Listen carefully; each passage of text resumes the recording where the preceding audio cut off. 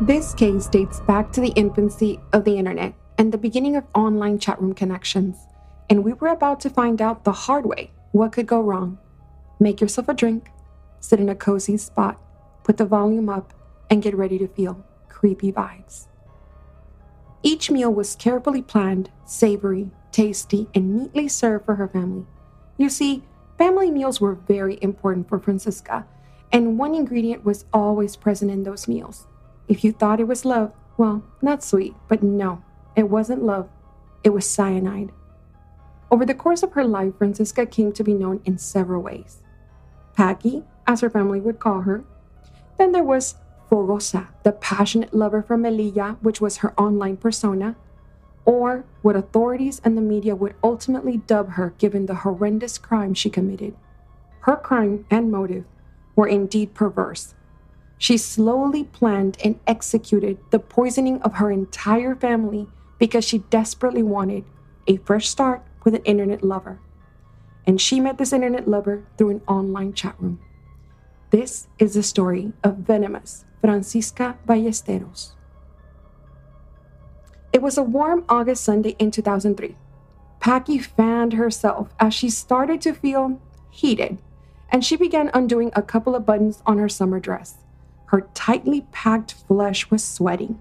Her breath was quickening.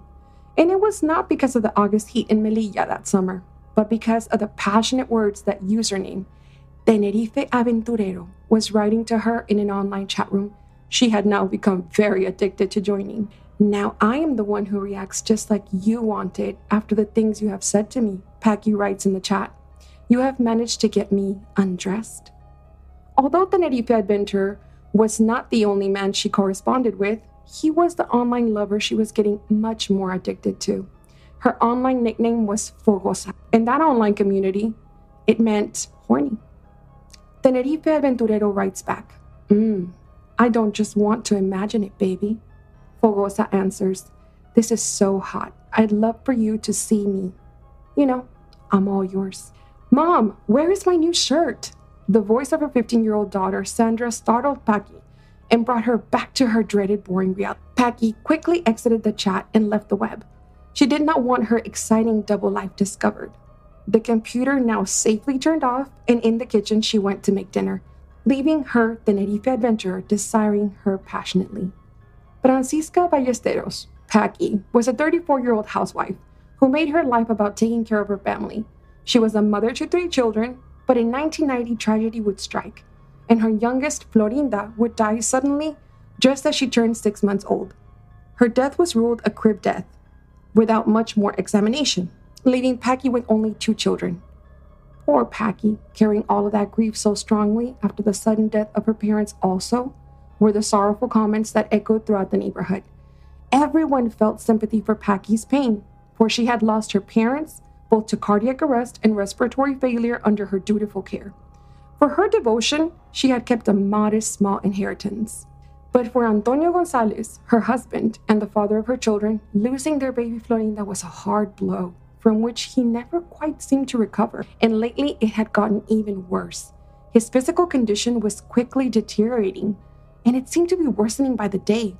He relied more than ever on his beloved Packy. Among many household chores that plagued her every day, Packy always found time to sit at the computer. She was an intelligent, quick learner who easily made her way into the world of the internet. She searched through the many internet sites for medicines, cures, and remedies to her husband's worsening condition. She had settled on Colme, which is a very aggressive medication that contains cyanide as one of its ingredients, and it was marketed as a remedy to fight alcoholism. She carefully looked over the side effects: hallucinations, heart attacks, coronary and respiratory failure. A gleeful, sneaky smile began to form on her face as she placed the order once again. Yes, this was not her first time. This was another bottle of the many she had already bought and used. She switched quickly from that page to her favorite chat room and right back to her candid conversation with online lover Tenerife Aventurero. Hello, Aventurero. Your fiery baby needs your pampering, Packy wrote. Her husband needed constant caring these days, and during her frustrating moments dealing with her husband's ailment, She frequently escaped into the fascinating world of online chat rooms, a place where she could be whoever she wanted and talk to anyone she wanted. The freedom was exciting and a feeling that she had not felt in a very long time. She needed this. She needed this escape from the reality that was drowning her. But Packy was not always looking for an escape. In 1987, a young 18-year-old Packy married Antonio, a promising young man who had a respectable job as a customs official. Tall, handsome, and strong. His best attribute was that he was head over heels in love with Packy. After all, she was his first and only girlfriend. People commented that no one had ever seen Antonio around any other woman. From the start, he had only eyes for Packy. Now, fast forward to 17 years of marriage and 3 children later, and the life she had chosen seemed to weigh on Packy. That is, now that she had discovered through the internet the world that awaited her outside her family, outside a relationship that had turned abusive. According to the allegations her defense team would make in court, she did not dream of that white picket fence. She wanted endless, passionate nights, the sexy man making love to her, and no children that constantly needed her attention. She felt she deserved more, and she was going to take it for herself by getting rid of everything or everyone that stood in her way. Fogosa writes, "The days go by without excitement, and I've always felt you need to look forward to something, don't you think?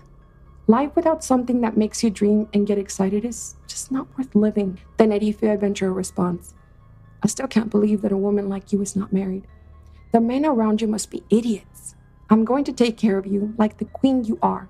All I want in life is to have you. I can't wait to meet you, to see you, to touch you, to make love to you. I need to meet you in person." Fogosa writes back, "Soon. Everything will change very soon." And that day, Packy began administering a double dose of colme. But Packy wasn't administering cyanide to Antonio's food alone. No. If she wanted a fresh start, she needed to get rid of her children too. Daily, she would give her entire family a very nice little cocktail of cyanide and painkillers in their meals. It was now October, and Antonio was worse than ever. He spent his 42nd birthday in the intensive care unit of Hospital Comarcal. His doting wife, Packy, never left his side. Antonio briefly would show signs of slight recovery, and Packy would request his immediate discharge from the hospital and back home. Once home, Antonio's next meal would be a very savory cyanide painkiller dose that would, once again, plummet him to the depths of hellish pain. While Antonio lay there dying, Packy would calmly sit at her favorite spot in the house and back to her lover's virtual arms. Fogosa writes, "Do you dream of something?" The Tenerife adventurer replies, "I'm dreaming of having you, Fogosa. What about you?" Fogosa answers, "I'm very clear in what I want. I dream of a man who would truly love me and spend my life with him." The Tenerife aventurero writes back, "Could that man be me?" Fogosa replies, "You have to earn it. You won't regret it. When I fall in love, I give all body and soul." Packy was weaving a tangled web of lies. And by November of 2003, Antonio was back in the emergency room. But this time, he wasn't the only patient. Their 2 children were also admitted with signs of intoxication. Packy had to find a way to explain the situation, and explain away she did, by saying that a week earlier she had done some pest control and fumigated her kitchen, which could explain some of the cross-contamination with food causing the intoxication of her children. But no one really asked any further questions, or even became suspicious of the fact that everyone was intoxicated, except for Packy. Conveniently, except for Packy. Fogosa writes, "I can't wait any longer without meeting you." The Tenerife adventurer replies, "Your Tenerife adventure is looking forward to you. You know how much I want you." And it was that same eagerness that Packy would buy a ticket to travel to Tenerife, Canary Islands. It was now December 2003, and Cesareo, that's the real name of her online lover, a resident of San Cristobal de la Laguna, was eagerly awaiting for her to go from virtual lover to a lover of flesh and blood. It was in the bed of a hotel near the beach where all kinds of promises were made between them, including a surprising marriage proposal from Cesareo. Even more surprising was the fact that Packy accepted the proposal, even though she was already married and had a family back in Melilla. But that was not going to stand in the way of Packy's new life with Cesareo. With remarkable acting skills, Packy told Cesareo through tears nonetheless that she was a widow and that her husband and daughter had died in a tragic traffic accident, which very much moved her lover. "I'm so sorry, my dear. You have suffered so much," commented Cesareo as he held her in his arms. When it was time to leave her lover, Packy told Cesareo that she had matters to resolve in Melilla before their wedding, such as selling her house, and indeed she had a lot to finish back home. Like, for example, continuing to poison her husband and her children. By now, Christmas was approaching, and Packy was jollier than ever. A jolly mood that nobody understood and didn't really much make sense, given the dark scenario she had going on at home. Everyone seemed to have fallen ill, and Antonio was looking like he was hanging onto life by a thread. But to the neighbors, she acted like a mother and a wife who was suffering. Poor Packy, unlucky Packy, destined to suffer such a strangely cruel destiny. One afternoon, in the middle of a conversation with Cesareo, her son Antonio Jr. entered the room. "Mom, I've been calling you for a while." And Cesareo, he was taken aback. He heard this, and he was so confused and shocked to hear someone call Packy Mom. After all, she was the widow who had lost her only daughter in the same car accident as her husband. But there was no mention of any boys. Cesareo questioned her about it, and Packy motioned for her son to get out of the room. Packy quickly explained, "Yes, well, it's just that some friends usually leave me their son to take care of. And he loves me so much that he actually calls me Mom. What a charming little boy, don't you think?" But Cesareo, he was smart. He was not too convinced by her explanation. And he was growing more and more suspicious of why Packy was not willing to set a date for their wedding yet. On the other hand, Packy was left thinking about how much her children and her husband annoyed her and were interrupting her plans with her lover. On January 12, 2004, Antonio Gonzalez died in the same hospital where he had turned 42 just 3 months earlier. The official cause on the coroner's report, a heart attack. After Antonio's death, the children began to miss a lot of school. The day after their father's death, they went to buy ham at a butcher shop. The shopkeeper noticed that they were in poor health. The boy was pale. He suffered from a strange tremor in his legs that made it hard for him to walk. He was holding on to his sister for strength. At times, his legs seemed to almost give away. The clerk, worried, asked Packy why she hadn't taken them to the doctor. "Oh no, that's nothing. It's bad right now because of their father's recent death. He's weak because his appetite is just not great. But he'll be just fine," replied Packy, very relaxed, like she was explaining a paper cutaway or something like that. And she went on to purchase her pound of ham nonchalantly. What was really going on in the Ballesteros home was beyond horrifying. Sandra was having nocturnal hallucinations in which she would beckon for her father to help her with the pain. "I want to go with you. Please take me. Help me. It hurts so much," she would cry out feverishly. Her cries were so loud that the neighbors next door would hear her scream. Packy was administering more colme and more sedatives to weaken both children and prevent them from calling for help. Neither Sandra nor her brother Antonio were eating anything at this point. They vomited almost everything, and whatever stayed in their bellies contained cyanide and sedatives. Time was going by, and Sandra's school friends were growing very concerned for her. And for her mounting absences, and on her several occasions, they attempted to visit her, but Packy would always tell them that it was best for them to let her rest and process what was going on, and she would prevent them from seeing her. Packy had everything under calculated control. These days, she was splitting her time between taking care of her children and her calls to her beloved Cesareo. But Cesareo, on the other hand, was losing all patience as the months were rolling by without Packy coming back to marry him. One day, a surprise visit by the children's grandmother would change things for Packy. The chilling plan that Paquita had concocted did not include the possibility that her husband's family would interject in her plans. Packy tried to prevent her from entering the home, but the grandmother insisted until she sneaked into her granddaughter's bedroom. Shock and horror filled the room as she would see the true state in which her oldest granddaughter was.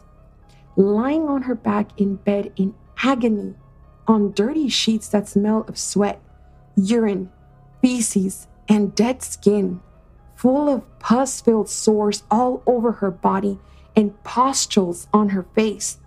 She looked like she had not moved from that bed in weeks, displaying lack of care, extremely malnourished, ash-toned skin that looked paper-thin.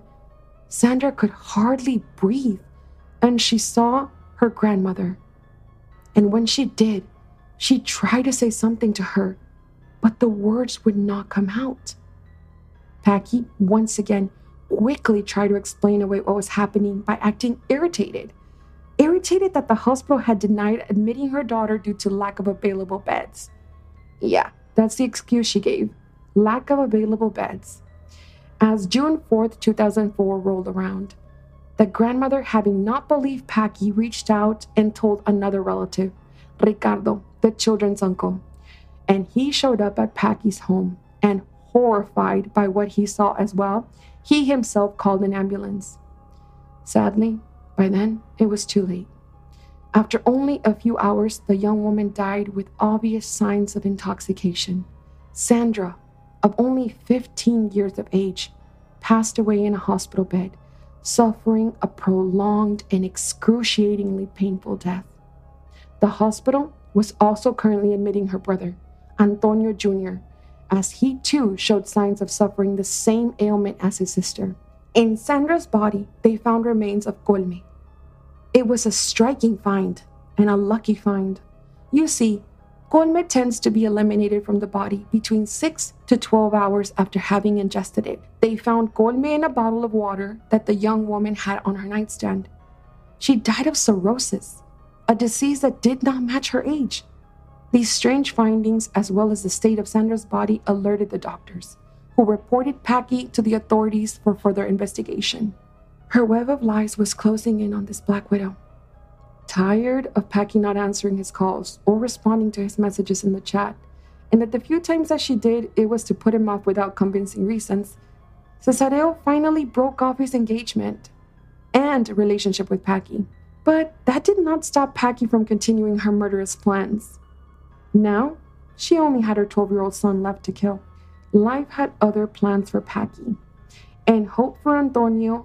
And on June 7, 2004, just 3 days after Sandra's death, she was finally arrested by the police, saving Antonio's life just in time. He would spend months in the hospital recovering from the damage that monster caused him. It would not be easy for him to face the cruel loneliness and devastation provoked by his very own mother, who had left him without a father, without siblings, and consequently now also without a mother. During the trial, Packy stated, "I did what I did because they suffered too much. This was out of compassion, and they wanted to go with their father. I merely helped them to do it." Francisca Ballesteros murdered her 6-month-old daughter, Florinda, in 1990. Her husband, Antonio, age 42, in January of 2004. Her daughter, Sandra, age 15, in June of 2004, and attempted to murder her son, Antonio Jr., age 12. In September of 2005, Venomous Francisca Ballesteros was sentenced by the Provincial Court of Malaga to 84 years in prison. The penalties had the aggravating factors of treachery, cruelty, and kinship. During trial, evidence came out that Packy did not suffer from any personality disorder, nor was she psychotic. She had full use of her mental faculties during the 14 years in which she was exterminating her family. It was suspected that she was involved in the strange and sudden death of both of her parents. If you enjoy listening to true crime, paranormal, mystical, conspiracies, and all things creepy, please subscribe to our podcast so you never miss an episode. You can also find us on TikTok at creepyvibes_podcast, on Instagram at creepyvibespodcast, and on YouTube at Creepy Vibes Podcast. If you have a true crime case you would like me to cover, a paranormal event that occurred to you, or simply have a creepy story you would like to share, please contact us via email at creepyvibespodcast@gmail.com. Thank you for listening. Please leave a review, comment, and share so that our community may grow.